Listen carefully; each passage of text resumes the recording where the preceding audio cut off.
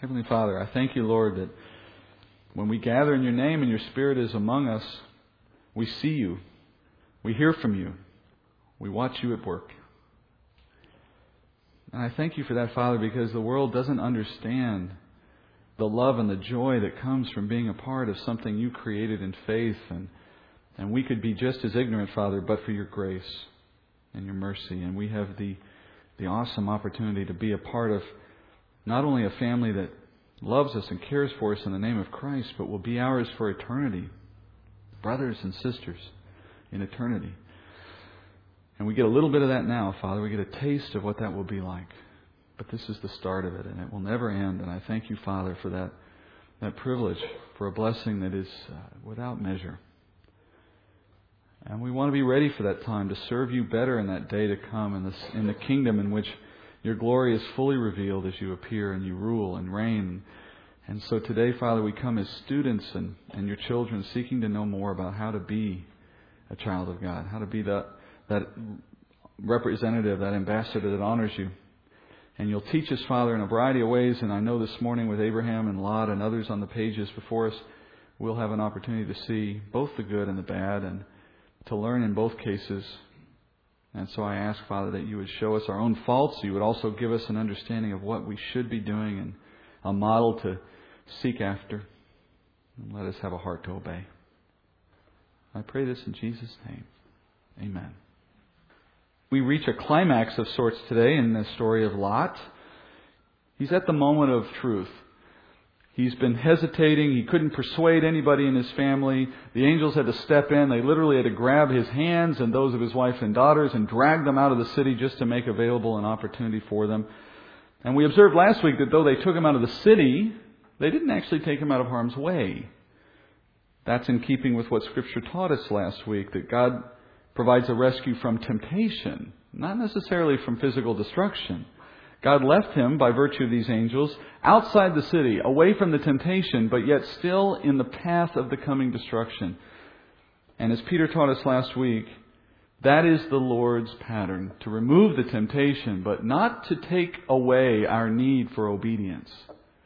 And so Lot sits now outside the city, free from that temptation, with no reason not to leave now. And unfortunately, as we're about to learn now, as we pick up again at about verse 15 or so, his love for the world he's come to know in Sodom, is still captivating him, clouding his judgment, and operating in his decisions. Look at verse 15. When the morning dawned, the angels urged Lot, saying, "Up, take your wife and your 2 daughters who are here, or you'll be swept away in the punishment of the city." But he hesitated. So the men seized his hand and the hand of his wife and the hands of his 2 daughters, for the compassion of the Lord was upon him. And they brought him out, and they put him outside the city. When they had brought him outside, one said, "Escape for your life. Do not look behind you, and do not stay anywhere in the valley. Escape to the mountains, or you'll be swept away." But Lot said to them, "Oh no, my lords. Now, behold, your servant has found favor in your sight, and you have magnified your loving kindness, which you have shown me by saving my life. But I cannot escape to the mountains, for the disaster will overtake me and I will die." Well, Lot and his family are sitting here in the fertile valley, Arabah Valley, just outside the city of Sodom. Dawn has arrived, the sun's up now, we're told, and the judgment of God is prepared. So we're at that climactic moment where the city's going to meet its fate. Today, the cities of Sodom, Gomorrah, and all who dwell there are going to come to an utter, complete destruction. And the destruction here is so complete that even today archaeologists debate about the exact locations of these cities. So as the angels here prepare to leave Lot, leave his family, go back and do God's work in destroying the city, they give him this command: you've got to escape. They tell him specifically the entire valley is off limits. You need to go to the mountains. Clearly, we didn't get far enough away from where the destruction is going to land to be safe at this point. They're going to require Lot to take another step. But now that he's been pulled away from all that temptation, it should be a relatively easy thing for him to do. What else is he to stay for at this point? Just looking at a map of the location where he's standing right now, from where he stands, he has 2 routes of escape. He could take his family and travel west. If he goes west, he's going to end up in the mountains of the Negev desert. Now that's actually the logical place to go, because when you think about it, that's where his uncle Abraham is sojourning. Those are the mountains that are going to be familiar ground to him. That's where he used to live. That's old territory for him. More importantly, he'd be rejoining this relative who we already know is wealthy and well established. It would be the logical place to flee. Go back to your family and stay with him. But he does have another choice. He could go east. And if he goes east from this location, he ends up in the Arabim Mountains, which are a mountain range of southern Jordan. Basra, Petra, that's where you find those towns today. But there's really nothing for him there at all. It's just unfriendly wilderness, strangers, harsh conditions. There's really no reason to go in that direction. Interestingly, though, Lot doesn't choose either one. What he says is, "Oh no, my lords," in verse 18. He says, "I can't be expected to live in the mountains." In this moment, he's doing something similar to what Abraham did in the prior chapter. He's petitioning. Or, to put a different word to it, he's praying to God through his messengers here. He begins in verse 19. He makes this appeal to God's character and to His mercy and to His promises. Now remember, that's what Abraham did as well. When Abraham prayed, his entry point into that conversation was to raise the fact of God's character and nature being such that logically it would lead to certain responses from God because of His nature, because of His character, His loving kindness, His faithfulness, and so on, His perfect justice, that Abraham could expect certain outcomes. And from that basis, he put a petition before the Lord. Similarly, Lot starts in that same vein. He says, "You have shown loving kindness to me." That's a term from covenant. That's a covenantal term. It means the kind of faithfulness to promises that only God can give. Perfect faithfulness, in other words. He says, "You've shown me loving kindness," on the basis of faith, of course. "And you're showing yourself true to your promises in the way you rescued me from Sodom. And therefore," he says, "I'm going to make this personal appeal." And the personal appeal is, I don't think I can live in the mountains. I need to be somewhere in the city. And he says specifically, the disaster will overtake me. Now that's a tremendous irony when you consider his current circumstances, right? Angels are telling him to escape the valley in order to live, and his response is, "But if I leave the valley, I will die." Now, how can those two statements be reconciled? Because they're obviously contradictory, or so they seem to be. Well, the answer comes in some of the language. The words that the angels used here when they said, "Lot, escape for your life," the word life in Hebrew is nephesh, which is often translated just soul. Your soul. So the angels say to Lot, you've got to leave this valley physically. Your body needs to walk away from this valley if you want to save your soul. The full sense of their command here is not merely preserving your physical life. The angels are telling Lot, in saving his soul, you need to act in such a way that you will preserve your eternal reward.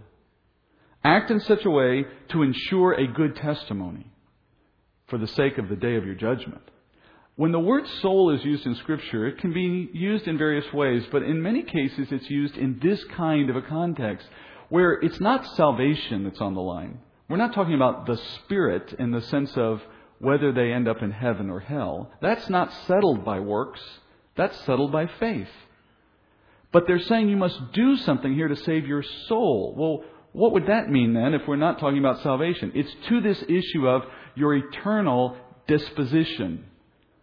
What you will find in eternity, who you will be in eternity, how you will be evaluated in eternity, the part of you that goes with you into eternity that is determined in this life. We think of it as a testimony, but a testimony before the judgment seat of Christ. Not the testimony before men. The one that will determine our eternal reward. And to that measure, the angels say, flee, escape to save your soul. Now you can see that they mean this when you look at what they say specifically. First, they say, do not look behind you. Well, if the only thing they wanted to save was his physical body, then that instruction wouldn't make a lot of sense. Does it really matter whether he looks behind him or not as he walks out of the valley, if the only point was to save his body? Now, there's something implicit in looking behind, isn't there? The implication is that you're looking back in a longing sense. You miss what you're leaving. You wish you didn't have to leave what you're leaving. It's a spiritual attachment. And the angels are telling Lot, put it behind you in every sense of the word. Next thing they say is don't stay anywhere in the valley. If you look at a map, if you had one in your Bible, or if you look at one perhaps later, this is a large valley. This isn't a small little region. The entire valley was not destroyed by this judgment. The places that we think Sodom and Gomorrah actually occupied are a relatively small area. Some believe that they're now covered by the Dead Sea because the Dead Sea has grown in size since the time of this event. But in any case, they're at the very southern tip, and the rest of the valley extends for many miles south from there. They would not be saying, stay away from the valley if their only concern was your physical body. Because he could have just traveled a few miles south and stayed in the valley and been fine. Now the issue is his unwillingness to separate himself from what the valley itself brought to him.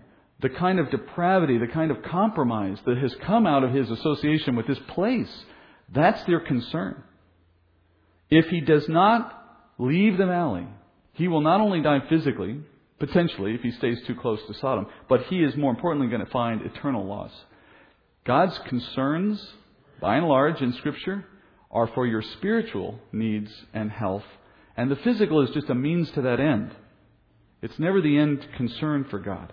It's such an irony when you hear a lot say, don't make me leave this world behind and put me out in the mountains where I won't have the things of life that I've learned to enjoy, for if you do that, it'll be a disaster for me. And what the angels are telling them is, the real disaster, the eternal disaster, is the one happening to you right now because you're in this valley. The angels are speaking of an eternal jeopardy, and Lot keeps raising concerns of a physical and material jeopardy. The angels are focused on the eternal, Lot is focused on the temporal. That's the problem with Lot. He's revealed his heart here so clearly that it's not a pretty sight. Lot's only focus in life is to maintain a relationship with the physical world that he loves. And it's made him blind to the eternal consequences for his decisions. So he's living for the here and now at the expense of the glory that is to be revealed. I had an experience years ago in a church when there was a missionary who came from India. And I remember this very distinctly. I don't know why it stuck with me. But he had said that one of his primary messages he preaches into a very, very materialistic Indian culture was to have eyes for eternity. And that was his phrase, which I've stolen from him ever since. Eyes for eternity. Which is his way of saying, make every decision in light of how it impacts eternity, and you're more likely to make the right decisions. Paul, in his teaching to the church, in Romans 8:18, he says, I consider the sufferings of this present time are not worthy to be compared with the glory that is to be revealed to us. And there, of course, he's talking about trials. We will experience them, we'll have to deal with them, but our focus should be on the eternal. In a longer passage out of Philippians, Paul says he joyfully traded a position of prominence and a life of wealth for the chance to glorify God in Christ and for the opportunity to win His approval. Philippians 3:7 and onward, he says, whatever things were gained to me, those things I have counted as loss for the sake of Christ. But more than that, I count all things to be loss in view of the surpassing value of knowing Christ Jesus my Lord, for whom I have suffered the loss of all things and count them rubbish, so that I may gain Christ, and may be found in Him, not having a righteousness of my own derived from the law, but that which is through faith in Christ, the righteousness which comes from God on the basis of faith, that I may know Him, and the power of His resurrection, and the fellowship of His sufferings, being conformed to His death, in order that I may attain to the resurrection from the dead. Not that I have already obtained it, or have already become perfect, but I press on so that I may lay hold of that for which also I was laid hold of by Jesus Christ. And then he makes his last point. He says, brethren, I do not regard myself as having laid hold of it yet. But one thing I do, forgetting what lies behind and reaching forward to what lies ahead, I press on toward the goal for the prize of the upward call of God in Christ Jesus. He says, I count everything I had in life, his prominence in position and in authority and in fame and in wealth and in all the other things he had because he was a Pharisee of Pharisees. He says, I traded that in. I literally gave it up to the world, everything I had, counted as lost, so that I would have in exchange for that the value of knowing Christ, but more than that, he says, for the opportunity to pursue a prize. Now the word prize in this context is not the salvation that he has by faith. You don't earn that. You don't compete for it. It's grace. It's given to you. So that begs the question, what prize is he trying to capture then if he already has salvation? Well, Paul understood, as we need to, That salvation gains us no credit when it comes to our moment of judgment. We're not going to show up at the judgment seat of Christ on the day of our death or at the rapture and have Christ look at us and say, you know what, Steve? I congratulate you for believing in the gospel. Great job. Here's your reward. You know why He's not going to say that? Because it had nothing to do with me. There was no effort. There wasn't even a conscious mental assent. It came after the fact. We get no credit for what's given to us. The question will be, what did you do once you were believing? What's your testimony of belief? Not how did you become a believer? And Paul says, that's the prize I'm running for. And he says, I traded rubbish. And the word in Greek is very revealing. The literal translation would be dung. He says, I traded in that kind of stuff for the opportunity to press on for the goal of the prize which is found in Christ. The trading in was not to obtain the prize. It's not as though he said, okay, God, here's the deal. I was powerful, rich, famous, prominent in my field, and I had all these worldly things that I went after, but I'm just going to trade them all in for that eternal reward. That's not what it said. He says, I traded it in for the opportunity to press on for the goal of the prize. You see, what he did was he took those things off his plate so that now he could pursue, through the efforts of ministry, the prize. And later in 1 Corinthians 9:24, Paul says this, do you not know that those who run in a race all run, but only one receives the prize? Run in such a way that you will win. So you have to give away all of the stuff that keeps you out of the race before you can run. But the running is where you earn the prize. And this is Lot's problem. Lot wasn't in the race because he was in the race for the world's pleasures and the world's rewards. So he wasn't even competing for the prize. Had he put that aside, now the race could begin for how he could please God and how he could serve the Lord. And in that pursuit, he has the opportunity to, quote, win the prize, whatever that is. Paul's here talking about an eternal inheritance that we can earn, but doing so in order to glorify the Lord. And he calls us to do the same thing. The writer of Hebrews says that as well. In Hebrews 12, verses 1 and 2, he says, having just talked about the hall of faith, all those wonderful Old Testament examples of living in faith, he calls upon those and he says, therefore, since we have so great a cloud of witnesses surrounding us, let us lay aside every encumbrance and the sin which so easily entangles us, and then let us run with endurance the race that has been set before us. You see the pattern? We've got to lay aside the encumbrance, the weights that are holding us down, and then we can start to run. Sadly, Lot takes a different path. Look at verse 20. Now behold, he says, this town, it is near enough to flee to, and it's small. Please, let me escape there. Is it not small? That my life might be saved.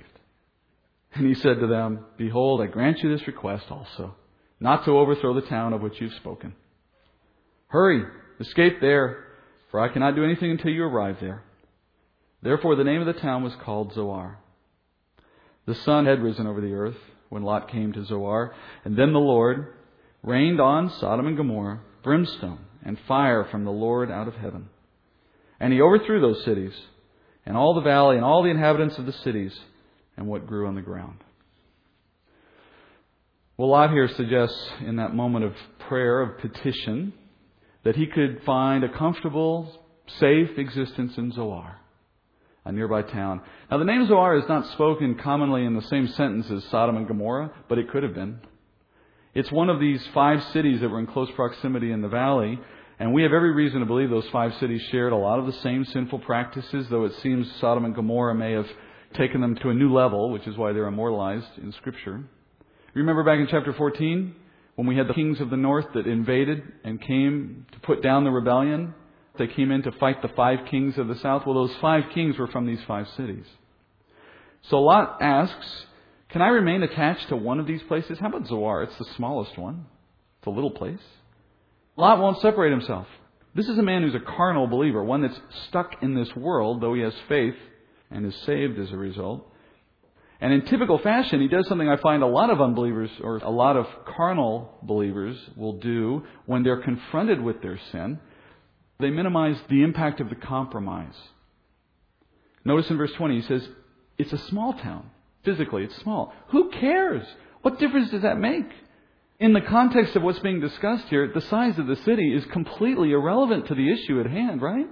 But it's important for him because it seems to make the case that it's not going to matter that much. It's not too much to ask. It's not really that much of a risk. I mean, compared to Sodom, after all, how bad could it be to live in this little place? It's rationalization. He minimizes the significance of sin. The natural first response of the flesh, when faced with the conviction of the Holy Spirit, is to minimize the sin, to excuse it off. You remember Abraham's prayer? When he wanted God to do something for him, here's what Abraham's prayer did. It minimized the number of righteous required to ensure God's rescue for his believing nephew. He got down to 10. He minimized how many righteous had to be found so that God would do something for the sake of the believer. Lot, on the other end, has been minimizing the sin of an unrighteous city and in his own life so that he could maintain a disobedient lifestyle. Abraham sought to magnify God's glory by seeking a righteous outcome through his prayer. Lot seeks to magnify his earthly pleasure by seeking a selfish outcome. Now, if we were to look at these two examples and not be counseled fully on what Scripture has to say about them, we might be tempted to conclude, well, clearly God will answer yes to Abraham and answer no to Lot, because Abraham's prayer comes from the right heart and Lot's prayer comes from the wrong heart. And there's some truth to that. Generally, I think that is how God works, but not always. What do you think God will do with a child like Lot under these circumstances? Well, he could reject Lot's request, obviously. He could say no. And in fact, he could just do what he's been doing all along. He could grab his hands and say, look, you're not getting it, buddy. You got to get out of here. And just drag him to the mountains. He could just do that. He's already taken him out of the city. But if he did that, if he forced Lot to move to the mountains, when it's clearly not in Lot's heart to want to do that on his own, he's not solving the problem. And the problem is Lot's heart. Lot's heart is set against the will of God. How do you deal with that in a child? I mean, as a parent, how would you deal with that with a child? A parent who has a child whose heart is set against their authority. In God's case, He's entered into this relationship with men, with women, so that He can glorify Himself. And in the case of the family, the instructions from God to the children are, honor your mother and father. So in a similar sense, the obedience of the child is a reflection on their honoring or not honoring their parents. And in God's case, He intends to make our lives a witness to Him, does He not? Is that not the reason why He enters into covenant with men, is so that they may reflect glory on Him through that relationship? Well, when He encounters a child like that, one who is not living in a way that glorifies Him, He can do it in one of two ways. He can either use our life of obedience to glorify Him, or He can use us as a negative example and let our disobedience become a witness against sin, also for His glory. Well, in this case, that's what He chooses to do with Lot. It's a sobering thought to consider that the Lord of heaven, who hears our prayers and knows us as a child, will sometimes let us get what we want because it's the best way to discipline us for our mistakes. Not every door God opens for us is intended to delight us. Some are intended to show us the error of our ways. Each time God is opening doors for us, we still have the chance to choose to be a witness of obedience or to be what I like to think of as a car wreck on the side of the road that others will slow down and take a look at and learn from. There are a lot of people, a lot of Christians, carnal Christians, whose lives are train wrecks or car wrecks so that others will look upon them and say, there but for the grace of God go I. Now, that doesn't mean those lives are irretrievable. We're not saying that because somebody has a bad day or week or year or whatever, that God's done with them. That's not true. He is faithful even when we are faithless.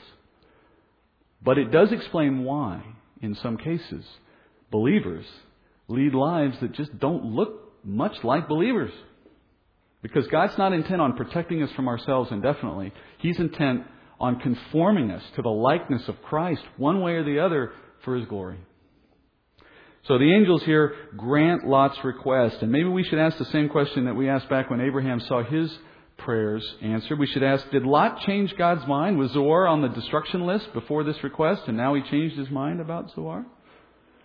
You could come to that conclusion based on the way the story is told, but I think the ultimate answer is the same. No, it's not that God had a different thought as a result of this prayer. God revealed to Abraham back in chapter 18 that the two cities on his destruction list were Sodom and Gomorrah, and he's extended that destruction throughout the valley. But he never, it appears, never intended to destroy Zoar, because the angels accept this request without having to say, I need to ask the Lord first if this is permissible. They seem to know this is an acceptable path right from the start. Perhaps they have that knowledge without having to ask, I don't know. But based on the general testimony of Scripture, I have to conclude God had this in hand before it was ever asked.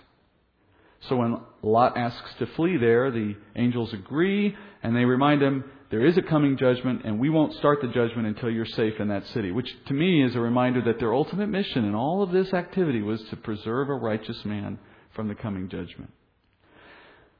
And then the new day begins. God rains judgment down. The exact manner here, it's a mystery for the most part. And it should be, because it's a supernatural event.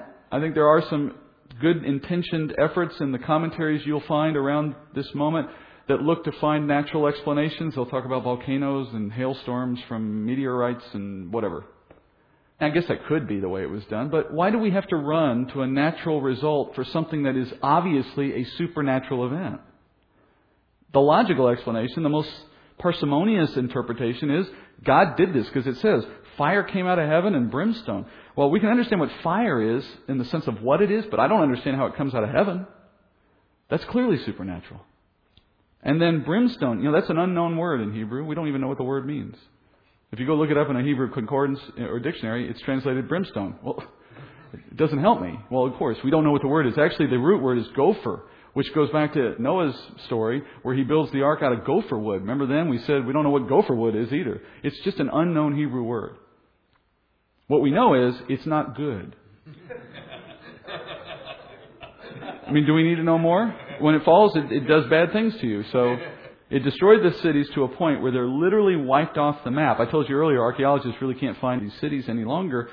They do see evidence, though, of 5 settlements in the southern region of the Dead Sea, ancient settlements, that were suddenly wiped out. There's bits and pieces of things that they can find that tell them there was a lot going on here, but in some unexplained way, it all just stopped. The only place that's still inhabited today of those 5, Zoar.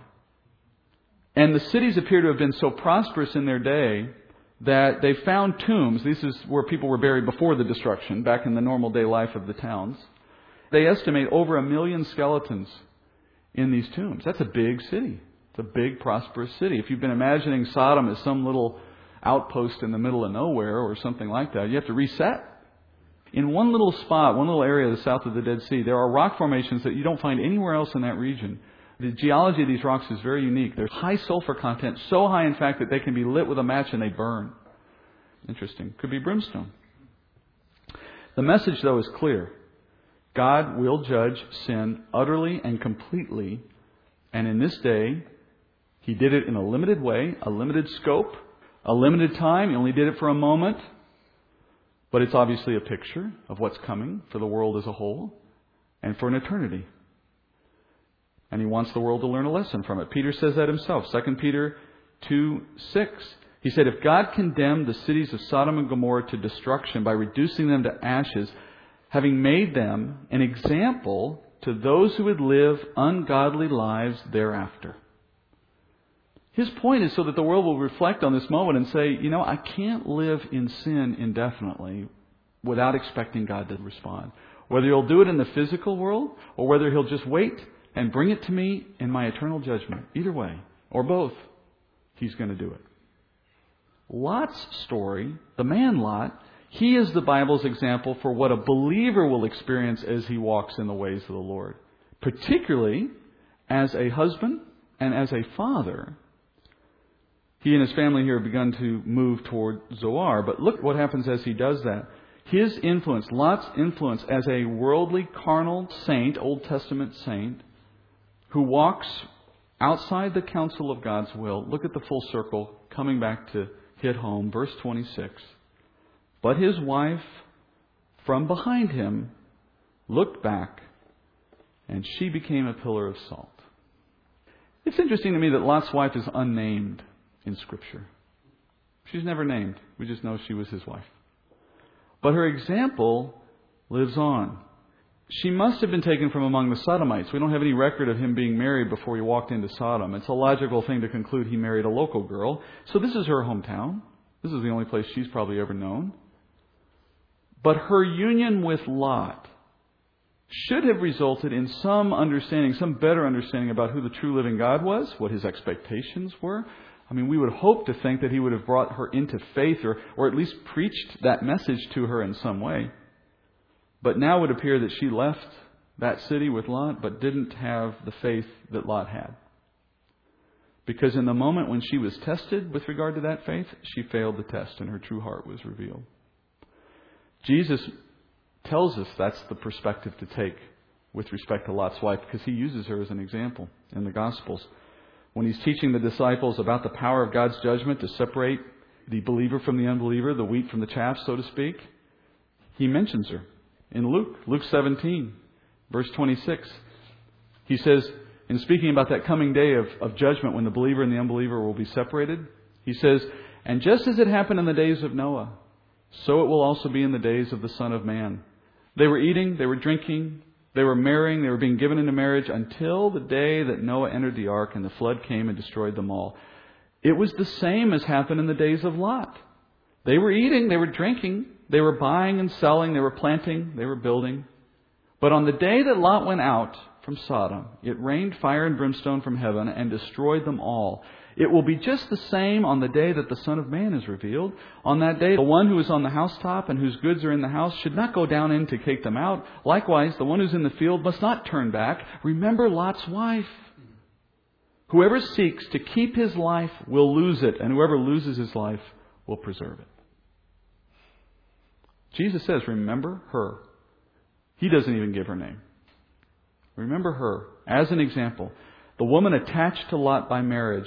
And by that relationship, presumably she would have been in agreement with the faith in God's promises. But Jesus tells us, no, remember her as an example of the lost. Of the one who's separated in the moment of the judgment. That she was seeking to save her physical life. Her looking back was that moment of testing. That moment in which we could see her heart revealed perfectly. She cared more for what she was leaving than for following where God was delivering him. And in that choice, she revealed that she did not trust in the Lord or his promises. She was an unbeliever who lived for the world only. Now, if we didn't have Jesus' commentary, we might sit here and have a good debate over whether that means she was an unbeliever or not. But for the way he used the example, we have no doubt. Jesus said in Luke 9:62, "No one after putting his hand to the plow and looking back is fit for the kingdom of God." He's speaking here not about someone who has a day of sin like Lot, or a person whose life turns to the carnal, but for someone who fundamentally finds their hope in this world versus the one who's rested in the promises of God. So why does God turn it to salt? It's kind of an interesting response, isn't it? Salt? And yes, that's a literal description. I see no reason in Scripture to turn it to anything else. One moment she's flesh and blood, next minute she's a pillar of salt, standing in the middle of the desert. Well, you may know this, but the Bible uses salt as a metaphor for spiritual witness in the world. Jesus, very famously in the discourse in Matthew and the Beatitudes, he says in Matthew 5:13, "You are the salt of the earth, but if the salt has become tasteless, how can it be made salty again? It's no good for anything except to be thrown out and trampled underfoot by men." You know, salt in cooking is simply a seasoning that sharpens flavor. It makes it more distinctive. It brings it out. And salt is also, though, in the ancient world, and still today in some cases, a preservative and a fertilizer. It had all those uses. And they all have a spiritual dimension to them. We, as believers in the world, we are like salt in the sense that we draw a distinction between God and the world. We're the witness to what God is saying, in contrast to what the world itself believes. We stand apart from the world to show God's truth. That's our distinction. That's our saltiness in the world. But we are also a preservative in the way salt is a preservative. In the sense that we are the remnant. We preserve God's promises during this time, during the church age. We are the continuing line of believers. And then finally, we are a fertilizer, in a sense. Not in the sense of the earlier word, but in the sense that God is at work through us to plant His Word in the hearts of men, And we are there to help disciple, to grow that faith. That's our fertilizing effect, to use the full analogy. But think about it. If we don't maintain our saltiness, as Jesus said, if we're the lots of the world, if we're the ones who can't be distinguished from the rest of the world, then where is that salty effect going to come from? I tell people this quite commonly when I'm talking to them about how they can better serve the Lord or how they can better witness to their faith. I ask them, if I were to go into any of the communities in which you live and go to school or work or wherever you go in your life, and I were to ask some of the people who know you, if you're a Christian, would they know? Sometimes we say yes, sometimes we say no. What I commonly hear is, well, Steve, at the place where I work, you really don't want to talk about that. People don't like to hear that. Well, of course they don't like to hear that. That's the whole point. They're supposed to hear it because they don't like it. And in that conviction might come an opportunity for the gospel to be heard. But the point is, if you're not standing out in a way that people can make that distinction, there's very little hope that you'll salt them in the way God is intending. And He may use somebody else, but it's to our benefit to be the one God uses. We can stand as a witness by how we live our life. Or, as in the case with Lot's wife, we can be a witness in how he ends our life. Lot's wife here, she wasn't a believer. She wasn't a witness to the truth. She didn't know the living God. But he still used her as a witness evermore in her disobedience and death. And I think the reason she's not named is because what we're not supposed to remember is who she was, but what she was. We, on the other hand, should be remembered for who we are in Christ. Let's go to the Lord in prayer. Heavenly Father, I pray that all that we've learned in the weeks we've studied Lot and in the final week to come will grab our attention wherever you choose to use it. That somewhere in the daily life that we lead, as we make decisions and choose to do things in certain ways, live in certain ways, that we'll be mindful as we see where we echo what Lot does, where we follow in his steps, or where we could be doing better. That Lot will be on our mind in the way it was intended, as an example, Father, of how someone may be called into faith but never put it to good use. And though I know, Father, in my own life and in many others in this room, there is a good effort underway. There is a race being run. That we are endeavoring to seek to please you in one way or another. We also know, Father, that like any athlete, there's always ways to improve and there's always ways to seek for a better performance. We do all things in the power that you give us. All things through Christ. And yet, Father, you call us to hear you and yield to you and follow you and depend upon you. And so it's probably the case, Father, that where we fall short in our race, we're not doing those things. I pray you impress upon our hearts where we could be better followers and listeners and which, Father, we can do things the way you would call us to do. You've given us, Father, the blessing of a small church with a lot of loving people who know you and care about serving those in the body of Christ. And that's such an advantage in our race. Let us take advantage of it. Let us seek out relationships and counsel from those in here that you've sent us. Give us a heart to be attentive in your word and to be a student that never stops learning. All of these things, Father, help us, and we know that. I thank you, Father, that you've given us leaders and given us servants who would help us in that regard. Send us more if that's your will. Help us to serve more and to receive more. Let us be a glory in this place for your sake. Let us be salt. I pray these things, Father, trusting you will deliver us from the wrath that is to come and that we will enter into your glory soon. I praise you. In Jesus' name, amen.